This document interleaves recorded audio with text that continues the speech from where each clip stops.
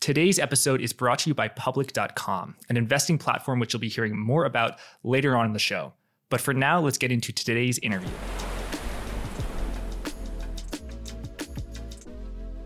It's Monday, March 13th. Trading just closed in U.S. markets, and I am joined by Joseph Wang and Stephen Moran. Joseph used to work at the Federal Reserve. Steve used to work at the U.S. Treasury. That's 2 out of the 3 institutions that made emergency measures yesterday. So I'm so glad that we have both of you here. Joseph, Steve, great to have you. Welcome. It's great to be here. Thanks for having me. Yeah, thanks for having me. Joseph, viewers of our interview with Jason Yanowitz will be familiar with your views. So let's start with Steve. What did you make of the, I'm not going to use the word bailout, but what did you make of the relief package that came out yesterday? Oh, I think this was absolutely a bailout, and I think it's absolutely proper to use that term. Look, I think that, like on Friday, this thing happened so incredibly quickly. It came up on for sure me, and I think almost the entirety of the market with shocking speed, and I think that's part of the this new digital age where people communicate and coordinate on getting their money out of a bank much faster than they used to. It was shockingly fast. On Friday, the scope of the problem was very unclear. Over the weekend, you heard more and more people, everyone I talked to with, sort of a small business account at a regional bank said, yeah, I'm pulling my money first thing on Monday morning. And it became increasingly clear that deposits were going to flow out of those regional banks. And so as the hours ticked by on the weekend through Friday night, through Saturday, nothing significant from the authorities, I think, I was growing increasingly concerned. And then on Sunday morning, they send out Secretary Yellen onto the morning shows. And I thought, okay, she's not going to go onto the morning shows empty-handed, and that's exactly what she did. And I thought, oh, this is a disaster. They sent her out with nothing. It's going to be murder on Monday. And fortunately, they did get something out by Sunday evening. They announced a pretty fulsome set of packages to try and prevent further bank failures. There's still some risk of bank failures we could talk about in a bit if you want. Fortunately, they came out with something before the Asia Open, before futures really got started on last night. And I thought it was ultimately going to be much worse than it was in terms of how long they would take to get something out. They did get something out that guarantees banks liquidity as long as they have government-backed paper to pledge as collateral to this new facility that we can get into the details of if you want. So what they did do was really lower the risk that folks conceive of these regional banks as insolvent as long as they have government paper, regardless of the interest rate risk that they stupidly took on that paper. But I think, and so it absolutely was a bailout. It was a bailout of the VC community. It was a bailout of the depositors who should have taken more, who should have, should have done, I think, a lot more due diligence and responsibly manage their treasury accounts. And so we did, there's a cost and there's a benefit. The benefit is we've cut off the left tail of huge runs on a large number of regional banks, not all of them, as I'm sure we'll get into when we talk about CRE risk, right? But of a large number of them. But on the flip side, there's lots of moral hazard and lots of irresponsible activity was bailed out. And I think that there probably were better solutions that were somewhere in between and theoretically we could have gone down that road instead. Joseph, is this moral hazard? Was this a bailout? 100% bailout and an unprecedented bailout, really. So there's 2 things happening here. So one is what happened with the Silicon Valley Bank depositors, and the other is the facility. So I'll touch on a little bit of both. So listen, we never want mom and pop to lose their money when they put money in a bank. So the way that the government does this is that they give everyone a $250,000 FDIC insured account. So they protect basically the average person. Silicon Valley Bank was very uncommon in that almost all of its deposits were uninsured. So it wasn't a bank for mom and pop. It was a bank for rich people and for companies, people who should have known better how to manage their money. Now, I used to work in the money markets, and I can tell you that anyone who is just mildly competent in managing corporate money knows that banks can fail. And so you want to put some in money market accounts, you want to buy some bills and so forth. So all these guys basically, just bet it all on Silicon Valley Bank. That was their choice. And the government basically bent the rules to protect them. Now, I'm pretty certain that if we had a small bank somewhere in Oklahoma fail, I'm sure the government would not be making those depositors whole if they were uninsured. And to be perfectly clear, over the past 20 years, we had 500 banks fail. Banks fail all the time. Not as large as Silicon Valley Bank, but they fail all the time. So we had a process in place, but we basically bent the rules to protect, people who really didn't really need protecting. Now, the bailout, the facility that we're talking about now, is an emergency lending facility that the Fed has. And what the facility does is something that a central bank has, to my knowledge, never done before, because it's completely crazy. So if you're a central banker, you understand basically basic dictum of central banking. You lend to banks that are solvent, you want to lend against good collateral, and you want to lend at rates that are punitive. What you're doing is you want to be a backstop to the banking sector. Bank has some liquidity problems, not solvency, but some liquidity problems. You want to go and you want to help them. You don't want to have panic. Okay, that's what a central bank has traditionally done. This new facility, though, lends to banks even if they are insolvent. Now, this is, what it is it has no solvency requirements. So, they're going to lend whoever shows up. Okay. 2, and this is really, really interesting, is that they're willing to lend essentially unsecured. So if you bought $100 in US Treasuries, now it's trading at $70 because the Fed hiked rates. You can take that $70, pledge it at the facility, and borrow $100. So in effect, the Fed would be lending $30 unsecured to you. The Fed never does that. You're basically lending against poor collateral, so to speak, and you're lending at a rate that's around the market, and I suspect it's slightly below market. If you're a bank and you need help, your borrowing rates are going to go way higher. So what the Fed is offering is basically to bail out the entire banking industry. And that's unfortunate, because over the past 10 years, we've done so much to improve the banking sector, so much regulation, so much. The Fed has put a lot of liquidity in the banking sector that we could have shown the world that the banking sector was stronger. But now we've shown that we really don't need bank revs. We just need the Fed to fire up the printer. Joseph, you and I spoke earlier at 10:30 a.m. today, Eastern time, which was peak panic in the markets for regional bank stocks. And whether we want to talk about Western Alliance Bank Corporation, First Republic, all of them crashed, 30%, 50%. And they and that's on top of what they did on Friday. And you were very calm and collected and confident that actually, I don't think there's going to be a whole lot of problems at all. And since we started recording at 10:30, I'm just looking at Western Alliance Bank Corporation. That stock is up 240% in one day, and all the other banks are also up a ton. Nowhere close to that. What gave you such confidence that the banks would be okay? And would you still have that confidence if there hadn't been the backstop of yesterday? And after you, Joseph, I want you to share your view on your outlook on the banks, Steve. Sure. The honest truth is the banking facility doesn't actually help those banks at all. So the bank, in order to borrow from the banking facility, you need to have a lot of securities. You need to have treasuries and agency MBS. If you are a regional bank and your name is not Silicon Valley Bank, you don't actually hold much of those things. This doesn't really help the medium banks. This really helps the big banks tremendously because they have huge securities portfolios. It would have helped Silicon Valley Bank as well, in that it was unique with a large securities portfolio that had unrealized losses. But it actually won't help these smaller regional banks. I think this was overblown because I don't think there's a systemic risk. And honestly, these other banks, from my analysis, much better run than Silicon Valley Bank. I don't think there was any real concern that they would go under. And to top it all off, the authorities bent the rules for Silicon Valley Bank. It's only quote unquote fair that they would bend it for everyone else as well. So, Steve?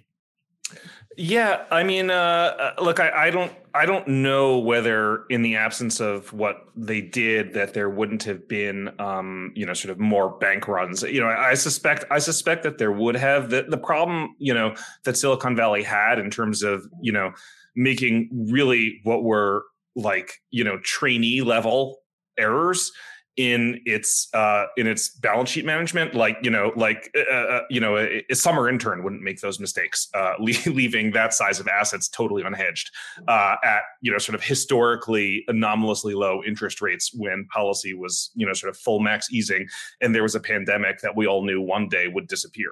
A summer intern wouldn't make those mistakes. It's shockingly stupid. And Silicon Valley Bank may have been unique in that type of stupidity. But there were other types of stupidity out there also. And confidence is confidence is a funny thing. It's difficult to win and easy to lose. And just because Silicon Valley Bank may have been unique in that particular type, is it the Tolstoy line? All happy families are alike and unhappy families are alike, unique, in different ways.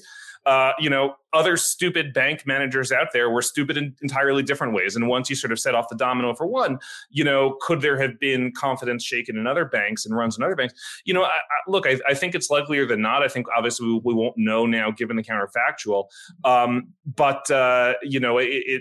think things have changed a little bit. And a week ago, I had very high confidence the economy was very strong. I had very high confidence the economy was, historically insensitive to rate hikes for a variety of reasons.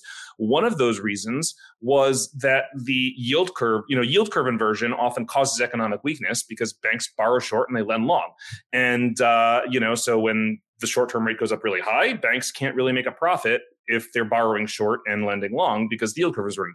But because of the Fed's years of really stupid QE that they were doing when it didn't need to be done, the excess reserves abundant reserves environment that we were working with, led banks not to face inverted yield curves because they were still offering deposit rates well below the Fed funds rate. Chase is still offering 10, 20 basis points. And a lot of these regional banks were offering above that, but certainly well below 5%. And so they weren't facing an inverted yield curve. So they still had profitable lending margins. And so credit growth hadn't really slowed down at all. I think there's potentially been a regime change there. Deposits are, confidence in these regional banks has been shaken, sort of fairly or unfairly, all these businesses, small businesses, real estate businesses, delis, whatever, they're all pulling their deposits from regional banks and moving them into money market funds, into T-bills, into accounts at the GSIBs, at the mega banks. And that act of pulling out the deposits, even if you sort of keep the banks on life support because they have collateral to pledge to this new facility, it's not great for lending growth. It's not great for credit growth, and it takes away, that mechanism I was talking about a moment ago, whereby the economy was relatively insensitive to rate hikes a week ago. It's starting to get. I think we're at risk of that getting reversed, and we're at risk of shedding leverage. So I'm not what I would consider a bank expert. I'm not a bank specialist by any means, but I can tell you that when deposits start flooding out, those banks start losing profitability, and they start focusing on trying to keep their balance sheet manageable. And I think that for a lot of these banks that wind up having to use the facilities, right, I think we're turning them into Japanese style zombies. So if you have this collateral that you can pledge, sort of the treasuries and agency bonds that you can pledge to the Fed and borrow, as Joseph was describing before, but you're fundamentally, sort of on a mark-to-market basis insolvent because interest rates have moved so much higher and that collateral is worth so much less if you had to sell it into the market to raise cash. But you're kept alive on the liquidity. That's very much a Japanese, zombie bank. Japanese style zombie bank. Those banks that start doing that are basically just waiting for the collateral to get pulled, what's called pulled to par. So if you have a bond and the bond is worth less than 100 cents on the dollar because interest rates have moved up, it's got 80 cents on the dollar. Every year, the duration on that bond goes down, the bond gets closer to maturity. But when it matures, when you get redeemed, you get 100 cents on the dollar. So if you just wait it out, that bond gets pulled to par and the 80 cents converges to 100 cents over the course of 10 years or however long the length of the bond is. And so if those banks are basically going to be surviving on liquidity from the central bank, waiting for their assets to get pulled to par, to become profitable again. They're basically stuck in delevering mode, not really growing, not really issuing any new credit, any new loans. That's very much a Japan thing. Now, that's not systemic the way it was in Japan for 20 years. It's unique to the banks that are in this problem that Silicon Valley was in that access this credit, this facility, because they need it to survive the liquidity firestorm that they've been living through. But I definitely think there's a chance that there's been a regime change in the economy's sensitivity to interest rates over the last 1 week. Joseph, do you agree? Are you in the camp? No, the recent panic in regional banking that won't reduce the amount of bank lending. Or are you in the camp of, yes, it will reduce bank lending, but thank God, because banks are lending too much? No, I agree with Steve. This seems to be like a shock to many of the banks, and they're going to have to be a lot more conservative going forward. For some context, for these last 2 months, we do see bank lending slow noticeably compared to last year. So it's been happening. And now I guess we have some extra impetus for a bank to be extra conservative. They probably is going to retrench a little bit more than they used to. One thing, though, that I'm wondering is that, right now the market is pricing in rate cuts again, or at least no more rate hikes. Does that actually push against what's happening here? I mean, mortgage rates are going to go back down, say, from 7% to have a 5 handle again. Will that rekindle demand for loans such that at equilibrium, how does that affect credit growth? Well, I don't know. Do you guys have thoughts on that? I mean, it well might. I mean, you sort of saw in the the November to January period that as soon as mortgage rates started ticking down, housing experienced this little surge, right? So it well might. So the ultimate question, sort of these small and regional banks are responsible for like a third of credit nationally, right? So the question is, sort of deposits flowing out of there and into JPM and other places, are they able to compensate for the lack of credit origination that these small and regional banks are going to be doing? Because as you point out, household demand is probably you give a little bit of lower interest rates because households, are still plush with excess savings, right? Which was another reason why the economy was less interest rate sensitive than it was. Is their credit demand going to move much higher now? And I mean, sort of everything was pointing in one direction last week. Now things are pointing in opposite directions. There's a lot more cross currents now than there was, a lot muddier picture than there was a week ago for sure. Absolutely. Even though the facility that the Fed made, that the Fed announced yesterday, should make banks immune to bank failure if they have the collateral, meaning the treasuries and the agencies that not all of them have because they may have CRE or local loans that you can't actually pledge at that window, at that facility. But even if that theoretically works to backstop all these banks that have this interest rate problem on their balance sheets, it still takes time. And I think that this is something else the market hasn't really internalized. It takes time to set up that facility. The Fed has to go out and create an LLC, right? That is the facility is an LLC. The facility is a corporation, right? The facility is a legal entity, and that LLC has to be created. Operating docs, and members have to be created. Agreements have to be created, and then legal contracts between that entity and the Treasury have to be drawn up. And it doesn't just happen overnight. It takes 3 or 4 days to set it up. And this was true when Treasury was setting up those facilities in CARES. This was true when Treasury was when the Fed and Treasury were setting up those facilities in the GFC. It takes a few days, and the speed of this bank run has just been phenomenal, in part because of sort of how much these Silicon Valley folks, tech people, are much more highly connected to each other than others are, or maybe they heard and they moved. I don't know, whatever it was, right? It moved so fast. So if another bank is on the brink of death before this facility is actually up and running and operational, it may not be able to be saved, even though the Fed, with 48 hours more, the Fed would do so. Sounds like the Fed doesn't want banks to fail anymore. Maybe they'll make it illegal. Jack, going forward, I think the trend is we're going to socialize everything here. We're going to make sure that, these banks don't fail, depositors don't go bankrupt.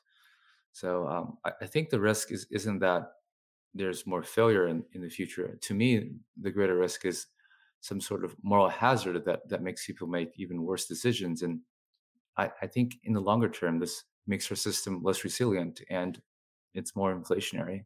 In a month from now, are people still talking about bank failures as something that is happening in the present, not the past? Or will it be people looking back, oh my God, thank God we're back to normal?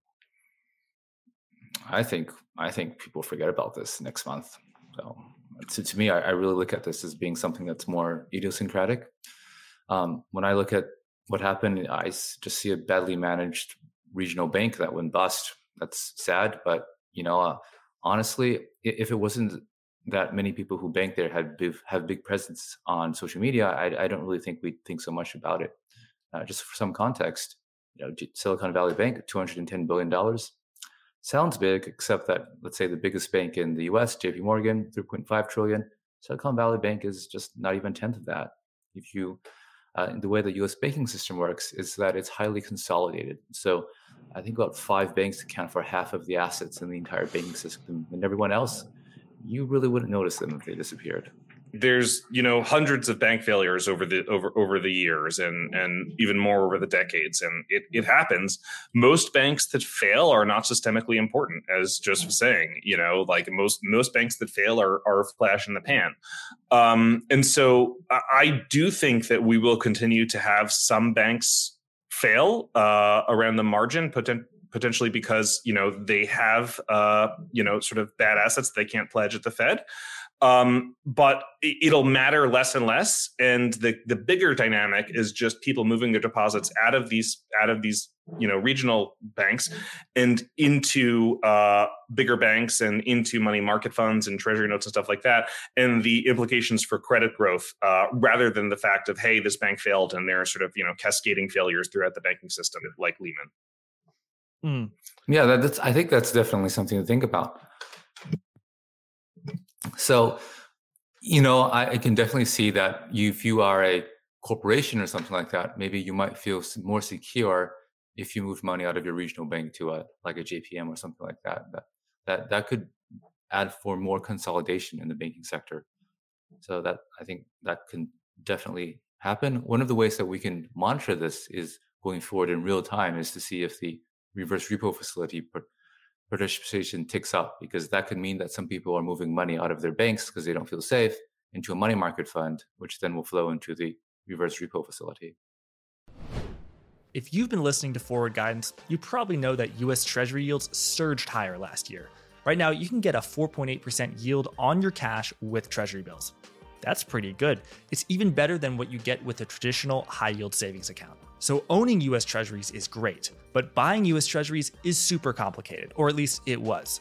You used to have to go to a bank or navigate a government website that looked like it was designed in the 90s. Thankfully, investing platform Public.com has changed all that with the launch of Treasury accounts. Now you can move your cash into US Treasuries right from your phone. And you can do it with the flexibility of a bank account. There are no minimum hold periods or settlement delays. In other words, you can access your cash whenever you want. And the best part is that because it's government-backed Treasury bills, it's an incredibly safe place to park your cash. Public will even automatically reinvest your Treasury bills at maturity, so you don't have to do anything to continue growing your yield. So to get that 4.8% on your cash, go to public.com/forward guidance to move your cash into a Treasury account today. Thank you, and let's get back to the episode.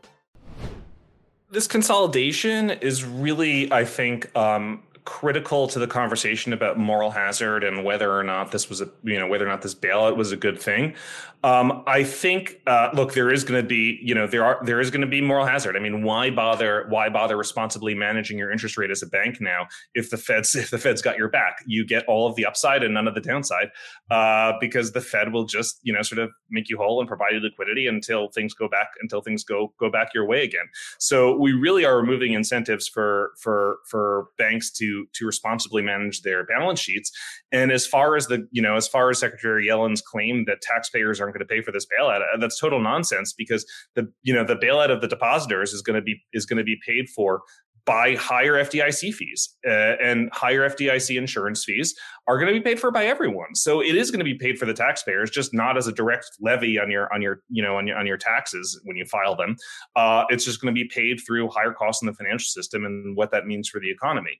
One of the biggest issues, I think, with moral hazard and this bailout is the encouragement for corporations now also to not do any due diligence and not be responsible in their treasury management. There's all sorts of ways that any responsible corporate treasurer would have been able to lower his or her company's exposure to Silicon Valley, and they didn't because there was this rather incestuous VC ecosystem. I've read that Silicon Valley was an LP in many VC funds, meaning they invested in the VC funds. The VCs owned startups, portfolio companies, and then those portfolio companies were instructed by the VCs to do their banking at Silicon Valley, right? And so it was basically moving dollars from the left pocket to the right pocket, and that to me is a bailout form of moral hazard that does make me uncomfortable. The preferable solution, rather than doing a bailout, rather than encouraging this type of moral hazard, would have been just to sell Silicon Valley to a willing buyer, have the willing buyer make the depositors whole or almost entirely whole. And that's a solution from the private sector. That's not a bailout. That's a bank that wants Silicon Valley's assets. For example, maybe they want maybe a major Wall Street bank wants the relationships with startups because that feeds the pre-IPO pipeline. Right. Like you can see any of these, sort of top Wall Street banks paying a premium to have all these banking, ordinary boring banking features, deposits, checking accounts with tech startups, because then they've got their relationship with the tech startup. The tech startup does the IPO. They're first in line. Right. And so it's worth paying for that in order to increase the likelihood that you're making profit in the future. Right. The problem, and then, this is a solution for the private sector. The government taxpayer doesn't have to bail out the depositors the way it just happened. The problem with that is it requires mergers.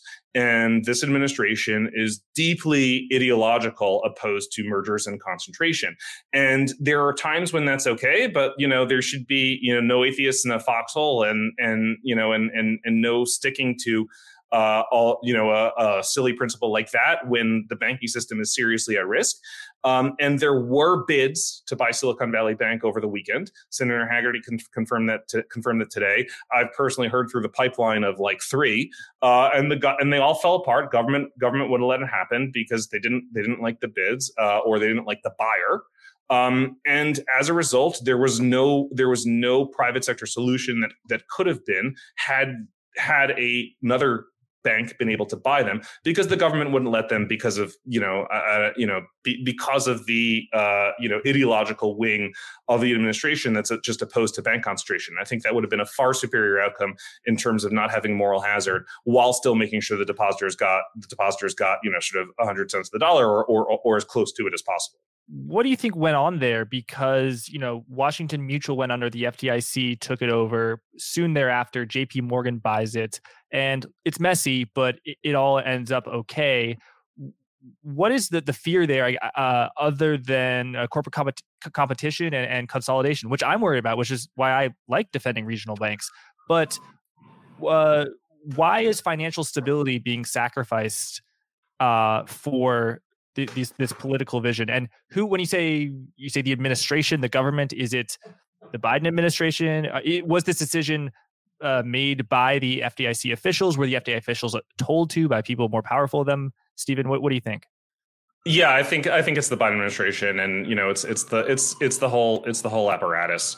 And I agree. Look, I also don't like consolidation. I also think regional banks are important and valuable. And in normal times, I'm a big defender of them and an opposer of consolidation. But there are times to put your foot down, and this wasn't one. And it seems like they were doing that. The Fed and the Treasury basically had to be the ones approving a merger, and it's just they don't want global systemically important banks getting even more systemically important than they are. But so it's not, it's one form of financial stability versus another financial stability risk, but sort of clearly you've got one risk at a time, and it's. I think it was a really silly decision that's going to have a lot of consequences that are borne by taxpayers and depositors in the future. And I think it's unfortunate that they made that decision, but that's what they did. So a part of the bank was sold to the UK bank for $1. What happens to the rest of the bank?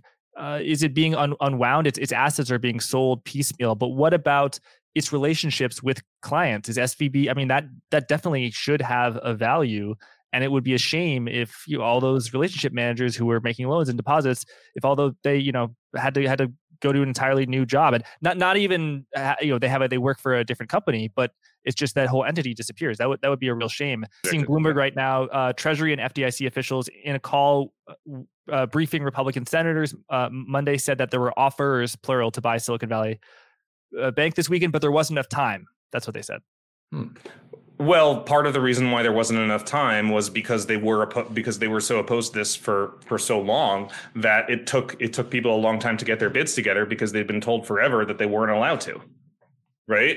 Yeah. Because of the opposition to it. And I think had the administration been a lot more proactive in saying, hey, on Thursday, Friday, saying, hey, we would welcome bids for this, sort of make it public. We're not going to oppose a merger now because it'll it's appropriate.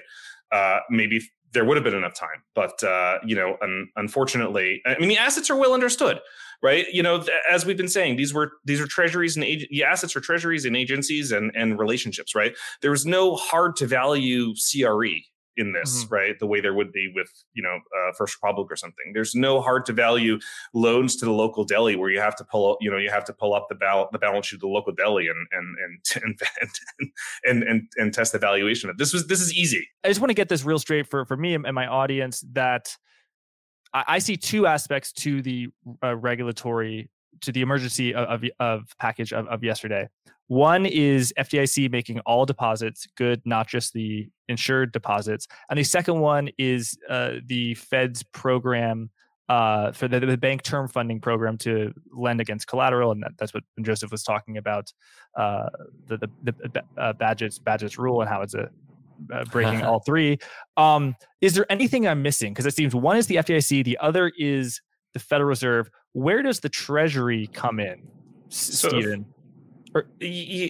So if I could just add just one clarification. So the FDIC guaranteed all insured deposits at the two banks that were taken into receivership. That means Silicon Valley and Signature. The FDIC has the authority to do that with a 2/3 vote of the board of the Fed board and the FDIC board, if they deem those banks to be systemically, those deposits to be systemically important. The hope is that everyone else deposits at every other bank in the country says, oh, they insured, they covered all the deposits at that bank, so they'll do it to the other banks also, right? And so therefore, they're hoping they can't do that legally, right? Because of Dodd-Frank, it now requires an act of Congress to insure deposits at all banks. The only reason they're able to do that at those banks is because they were in receivership. Right, the FDIC with the votes of the boards of the Fed board and the FDIC board can back all of the deposits at a bank that's already failed and already in receivership. Right, that doesn't require Congress to back the deposits of a bank that hasn't failed. Right, requires an act of Congress because of Dodd-Frank. So as a result, they're sort of playing sleight of hand, right? Where they're saying, hey, these banks failed and everyone's going to get 100 cents on the dollar for the deposits. It's all money good. They're hoping that everyone extrapolates from that and says, oh, well, they do that to the other. They'll do that if my bank fails, they'll do that to my bank also. So therefore, I don't have to worry about my deposits. I don't have to move them around, right? They haven't actually insured the deposits at the entire banking system, and they cannot do so without an act of Congress. So there is a little bit of they're just hoping that people make that inference and gloss over the technicalities, which they probably will to a large extent. As far as the Treasury, right? What the principal role of the Treasury is first of all coordinating, coordinating across these agencies and helping provide policy input and helping sort of decide that things are systemic, but also it's providing the capital for the new bank term funding program that we've been talking about, the new Fed program that's going to provide liquidity to banks.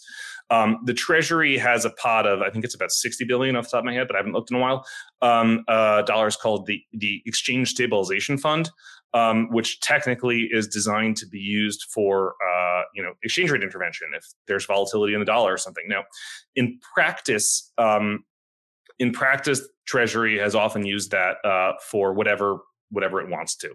And it uses that as capital to provide to the Fed for emergency buying programs in the financial crisis, in the COVID crisis, and now. And it sounds like $60 billion isn't a lot. $60 billion is not a lot in the scope of the financial system that needs to be backstopped. By the way, guys, that's our sovereign wealth fund. Yes. That's our sovereign wealth fund, $60 billion. China's got $3 trillion of FX reserves, and we've got a whole whopping $60 billion. At least we have the Strategic Petroleum Reserve, right, guys? That's true. We've got that too. And we got Yellowstone National Park and all this other land in Nevada. So guys, don't worry about it. We have a lot of money. That's true. No, look, I think having a much more active exchange stabilization fund and accumulating our own FX reserves would be a really great thing to do. But that's for another day. But Treasury gives some of that sovereign wealth fund, as just described it, to the Fed, and the Fed takes that and uses it to run this program. And the Treasury gave them $25 billion. 25 doesn't sound like that much, but the Fed takes that and they lever it. So then they, in CARES, in the CARES Act during COVID, the Fed basically took these capital allocations from the Treasury for each of these different programs. I think the Treasury gave them 10 billion for each of these different programs. And then they lever it 30 to 1 or 30. I think they levered it 30 to 1. I think in GFC, they may have levered it a little bit more than that. And so if they do this, I don't think I've seen an announcement of what the leverage they were doing. I didn't see it in the press release yesterday of what the leverage they were doing for this new BTFP program. But if they do 30 to 1 leverage on it, that's $750 billion, right? So that's a big chunk of money. And then of course, it's designed to cover capital losses. But that's just, I think, that's just a pleasantry. I mean, the Fed, can operate with an infinitely negative capital count if it wants to, theoretically.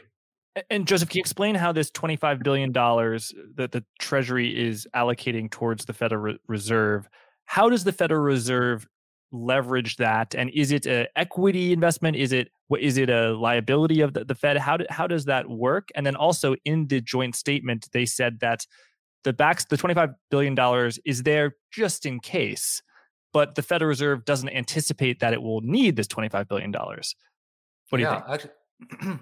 Actually, Stephen described it very well. So here's the problem the Fed has. The Fed doesn't want to take credit risk. They don't want to make a loan and then lose money. So whenever they make a loan to, let's see, the private sector and a non-bank sector, like let's say an emergency facility, like the corporate credit facility or something like that, mainstream lending facility, or this facility, what they do is they create a separate legal entity, and then ask Treasury to put down a little bit of equity into that legal facility, and then lend money to that legal facility. Now, let's be more concrete. Let's say Treasury put down $25 billion into this facility, and then the Fed then can just lend, let's say, $100 billion to this facility. The facility has $125 billion. Now, then it can go and make loans to other people and maybe to banks and so forth.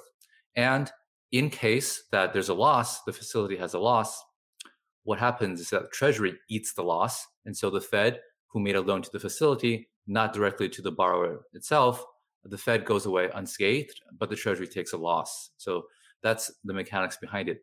Here's the funny part. So Treasury, let's say, puts down cash into a facility, right? Where does Treasury get the cash? It borrows the cash. Okay, so it borrows, let's say, from an investor, some money, puts it in the facility. And then the Fed can then, lend to the facility and lever up. But what does the facility do with the cash that Treasury gives it? It takes that cash and it buys Treasuries. So it's kind of a circular loop. So yeah, but just like how Stephen mentioned, there's really no hard and fast rules as to how you can lever this. So you can easily go it to 20 times, 50 times, and so forth. It's just kind of a sleight of hand, really. Joseph's completely right. There's no credit risk on this because it's basically Treasury lending to the Fed to buy from Treasury, because this facility is only good for treasuries and agencies, right? And agencies, again, are implicitly backed by the Treasury, so they're generally considered to be, as safe, almost as safe as treasuries.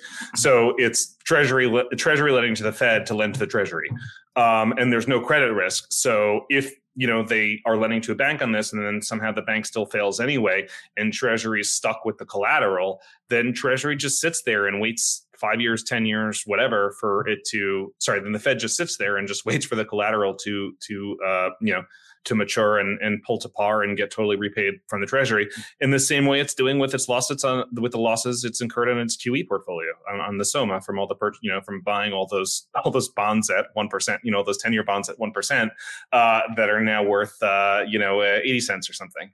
Yeah, it's actually not that bad of a strategy. If you think back to the great financial crises, there's a lot of facilities that went and bought, let's say, private label mortgage-backed securities who looked like they were going to go, disappear. But in truth, though, a lot of them actually came back just by holding them. So, it's not necessarily that there's no credit risk for agencies MBS. And if you hold it, it'll come back, usually speaking. Well, for these credit risk-free assets, 100% it will come back.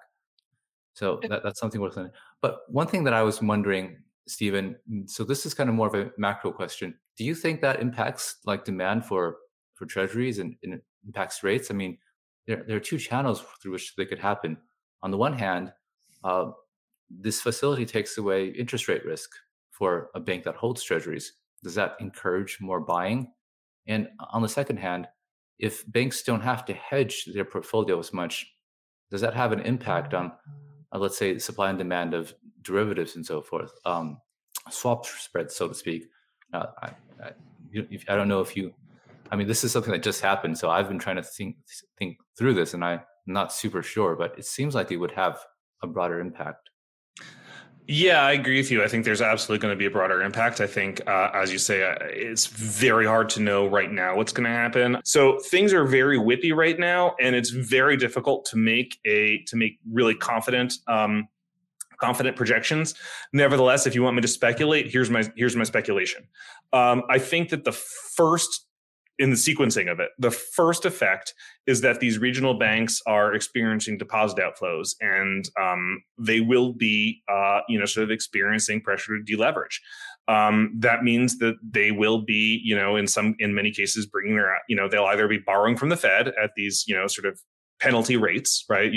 They'll be borrowing from the Fed at at Fed funds plus 10 basis points when their assets are yielding 2%. Right. And that's the zombification that I was talking about earlier, where they're kept alive on liquidity, but they're totally unprofitable and they have no hope of profitability on the horizon. And so they're just not creating any new credit. They're just hoping to outlast it for however long that takes. So, so the first order, the first effect in the sequencing is that to the extent that they're not taking liquidity from the Fed, they'll be forced to sell some of their holdings. Right. That I think is the provision of duration into the market.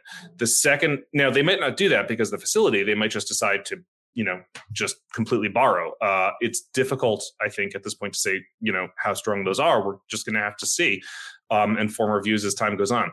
The second effect is that the value of collateral just went way up because you can now borrow, as Joseph was saying before, you can now borrow from the Fed. A bank can now borrow from the Fed at way above the market value of its collateral. And so there's an incentive to take a lot of risk because you don't have the downside at all. So there's going to be less, I think, probably less hedging, right? More irresponsible management of the balance sheet as a result, because the Fed's got their back, and also I think less of a requirement to sell, sort of after you get past the initial burst that I was talking about before, and you look further down the line, especially for the big banks. The big banks aren't going to feel, I think, as much pressure to be selling their inventory anymore, shortening their duration anymore, because the Fed has their back, right?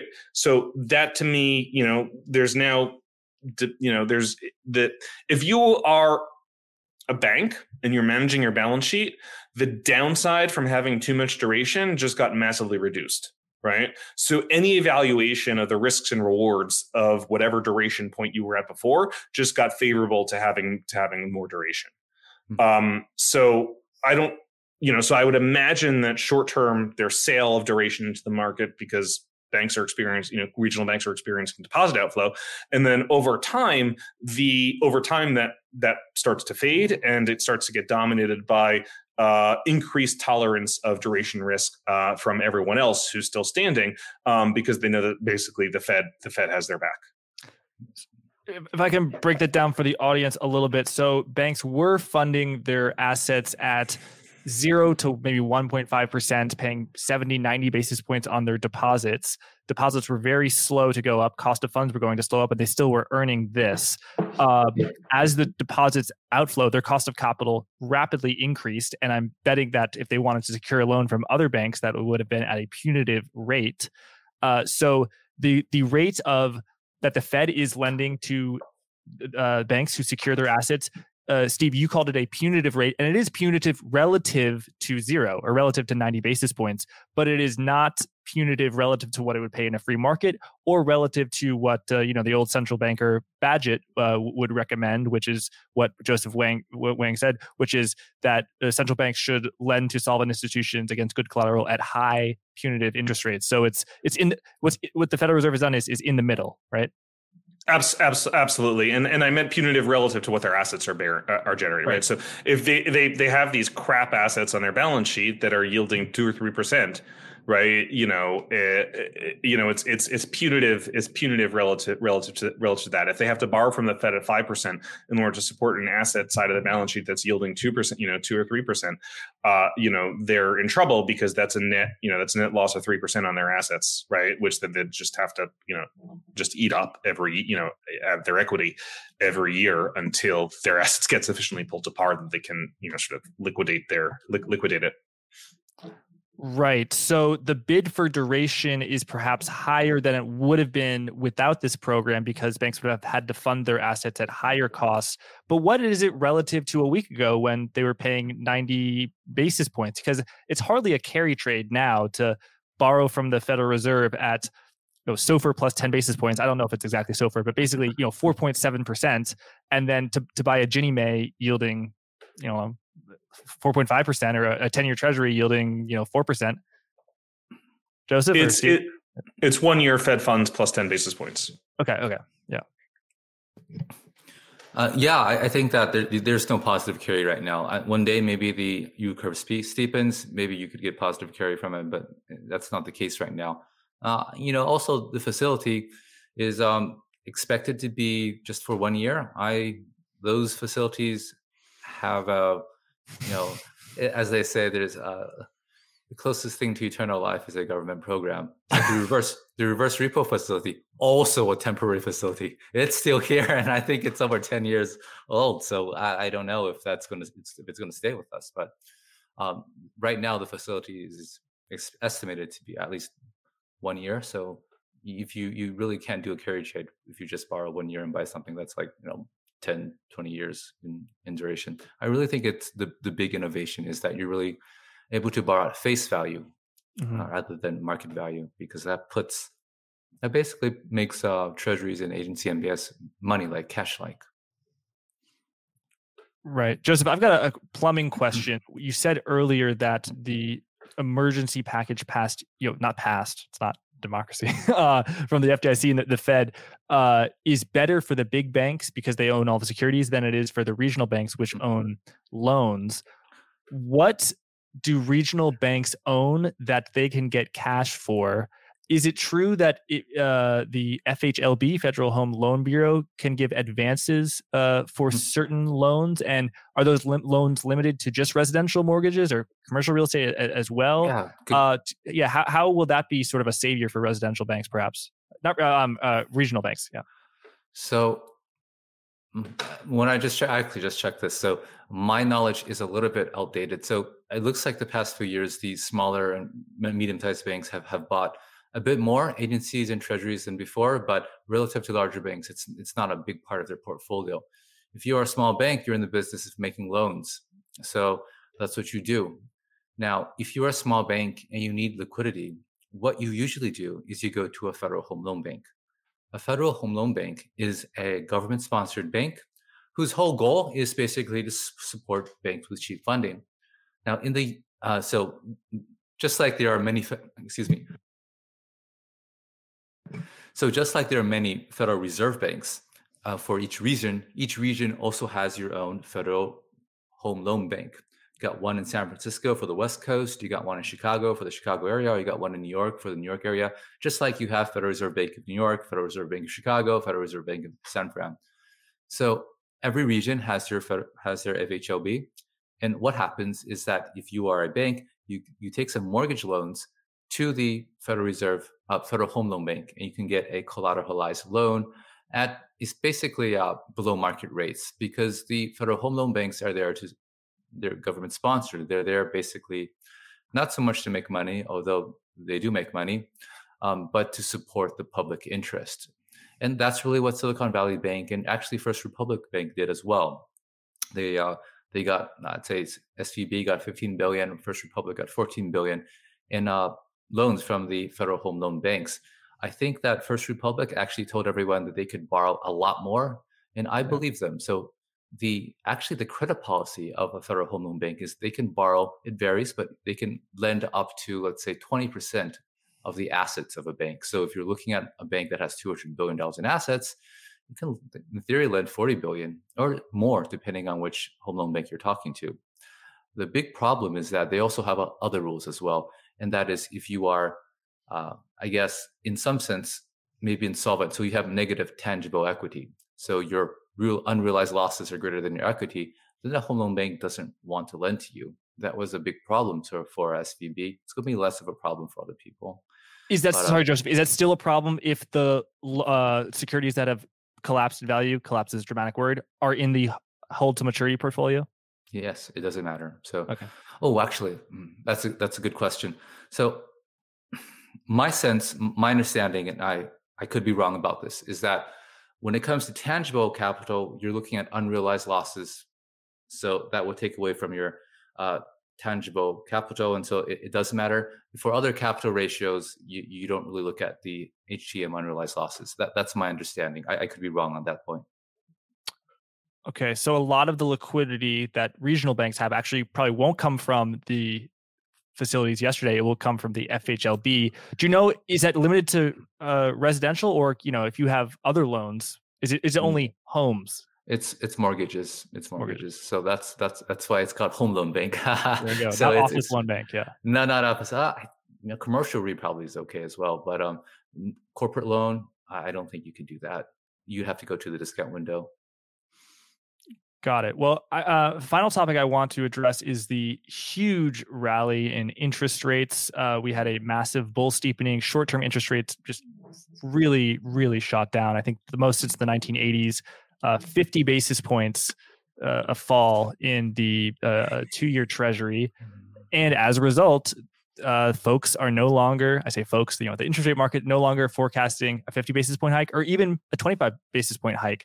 And we had an article from our friend Nick Timmeros saying that interest rate futures markets saw a greater than 1 in 3 chance that the Federal Reserve would hold rates steady at the meeting next week. So, is the interest rate market, quote, telling us that they think that the Fed hiking cycle is over, or is it a technical factor that the interest rate market does not have a brain, and it's just a huge rush to save collateral because there's a sort of a liquidity crisis that is in the process of being resolved? Joseph, you first, then Steve. So inflation is a real economy phenomenon, and the Fed has a lot of control over the financial economy. The financial economy and the real economy are connected. This is especially true for sectors that are really interest rate sensitive, like housing or like auto loans. When I look at what's driving real inflation in the world, it's stuff that's not really so much financial. So we talk about, for example, very strong wages, and that has to do with a shortage of people able to work.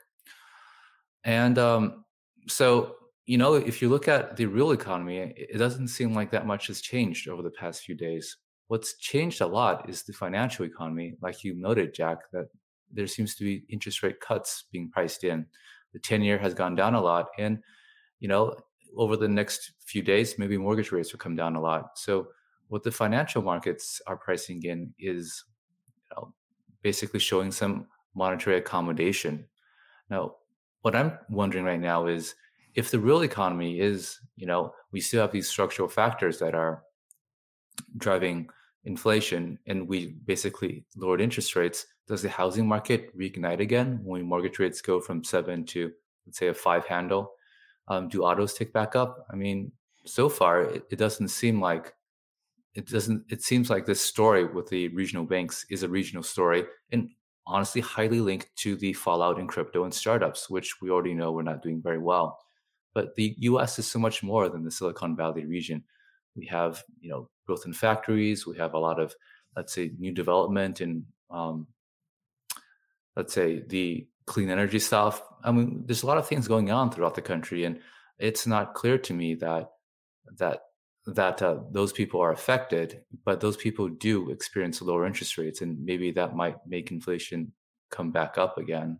Yeah, absolutely. Look, I mean, the 2-year note has rallied 100 basis points in basically 2 sessions. I have never seen anything like that in my, in my career. It's just astonishing. And like I was saying a week ago, I had a very clear economic outlook. I was very certain that the Fed was going to have to hike rates at least to 6%, potentially well above that. I had a column published in Barron's on Friday that when I submitted it on Wednesday of last week, or Tuesday of last week, I had a list of reasons why the economy was so much less sensitive to interest rate hikes now than it was last time. One of the factors was this inverted yield curve stuff, deposit rates still being low that we discussed before. But there's a bunch of other ones. There's households still flush with lots of excess savings that they've accumulated from all the stimulus programs. There's the fact that after tax mortgage rate, because there's an incentive to itemize now because mortgage interest is so high and home prices are so high. So after tax real mortgage rates are actually have not really actually gone up by that much versus pre-pandemic. There's all the fiscal stuff still coming online that Joseph just mentioned. The Infrastructure Investment and Jobs Act spending is coming online in the next quarter. The CHIPS Act is, you're building all these semiconductor facilities.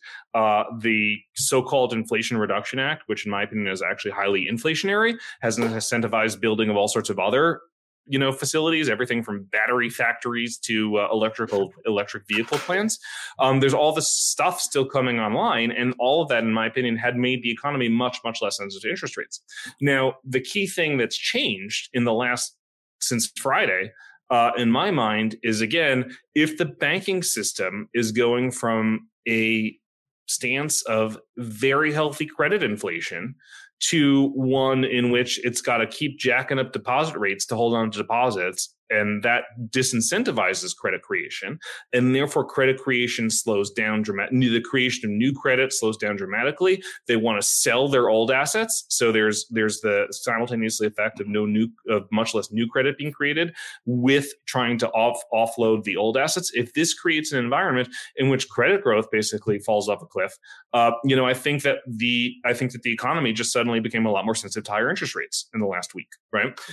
We still have to figure out the extent of this effect. Is this effect going to be very pronounced, or is it actually not really enough to move the needle? Time will tell. If it's enough to move the needle, then yeah, absolutely, the Fed's hiking cycle is done. Right? Because suddenly you go from high persistent inflation that seems immune to rate hikes to actually economic growth is going to dramatically decelerate, credit creation is going to dramatically decelerate. That's very disinflationary. And if we were in a world in which, R star, the quote neutral interest rate was actually way higher than normal to one in which it just became a lot closer to normal, then the stance of Fed policy just got a lot tighter in the last 1 week. Right. So I don't know. And I'm trying to form a view on this now. It's a little bit, I don't like to form views super, super fast. I like to come to a well-reasoned position that will forecast that'll last several months. But there's definitely that risk now. Right. So just to sum up, I think a week ago, you, Joseph, and you, Steve, were largely in agreement that the U.S. economy was less sensitive to interest rate increases than many in the market had thought, and that as a result, U.S. economy could remain stronger for a lot longer than it could thought, and it could even reaccelerate in the early part of this year, as you both were right about. It sounds like after this banking panic, which we're still in the middle of, Steve, you've are in the process of reevaluating your thesis because you think that this could crimp lending growth because the cost of deposits will go up. And sounds like you're not so sure that there isn't another. There could be a few more dominoes to fall. Joseph, sounds like you're more confident. You're kind of doubling down. You're saying, no, this is just a temporary blip. This will not affect inflation, and it will just cause the short-term easing to be priced in, which will actually even reaccelerate inflation even more. Does that sound like a relatively accurate capture? Yeah, I want to make a note. I think Steve makes a really good point that, if you're a bank and you were making a lot of loans, and now you have a sense that maybe my depositors could run, you're going to want to be a bit more conservative with making loans. So that could slow credit creation, and that could slow the economy and inflation. So Steve's point is a really good one, and we're going to have to closely follow the Fed's data to see if credit growth is slowing or even going negative. So that's definitely a possibility. One thing I would note, just to add on top of that, so that's going to really depend upon some segments as well. Because if, let's say, you're a tech company, now today tech companies did really well, right? You are not dependent upon the banks. You go out and you issue according to where treasuries are. If you're an Apple, dude, you go and you can borrow just a little bit more than the U.S. government can borrow. For companies that have access to the capital markets that are not dependent upon banks, they could. This is basically a huge rate cut for them, and I think maybe that's part of the reason why they did well today. But for the real accounting for inflation, you got to watch the bank credit creation. And is this going to be aired before CPI? Yes, this will be aired tonight. All right. You guys have any? The CPI even matter? Is it still the most important data point of the month? It is ridiculous that I haven't thought about the CPI at all today, given most days that's all I'd be thinking about. Yeah, it's been downgraded, right? Yeah. If CPI comes in much stronger tomorrow than people expect, stuff's going to go on fire. Because the market will construe the Fed as having to hike into a developing banking crisis. There's very strong asymmetry downside to the stock market on a strong CPI. The rates market reaction, I think, is much more difficult to predict. But if we get a strong CPI, the stock market, I think, has very asymmetric downside if that happens. Yeah, it was pretty remarkable that the stock market managed to rally today with all the news. Well, we'll leave it there. Steve, thank you for being generous with your time and your insights. And Joseph, thank you so much for doing 2 interviews for Blockworks in one day. You and I did an interview with Jason, co-founder of Blockworks, on the Empire podcast, which will be on the Blockworks Macro YouTube channel as well. So you were an all-star, and we really appreciate it. Thank you both. Thanks for having me. Guys, you got to follow Steven. He has really sharp insight. He's a very experienced macro guy. So definitely follow him. I've learned a lot following him. So definitely check him out on Twitter. Absolutely. You got to follow Steve on Twitter at Steve Moran. He's the Chief Investment Officer of Amber Wave Partners. Got to follow Joseph on Twitter at FedGuy12. New fund Monetary Macro. The blog is fedguy.com. There's a new article out today. Very exciting. Starts out with a good pun. And the book, of course, if you haven't read it already, what have you been doing? Central Banking 101. There we go. At last. All right. Thank you, everyone, for watching. Thanks, guys. Forward Guidance, the program you just enjoyed, hopefully, can be viewed on YouTube at Blockworks Macro or heard as a podcast on Apple Podcast and Spotify. Episodes are typically released on Apple and Spotify a few hours before they air on YouTube. Please leave a review on Apple Podcast if you feel so inclined. Check out today's sponsor, public.com, at public.com/forwardguidance. That's public.com/forwardguidance. Also, you can get 10% off to Permissionless 2023 and Blockworks Research using code GUIDANCE10. Thanks again, and be well.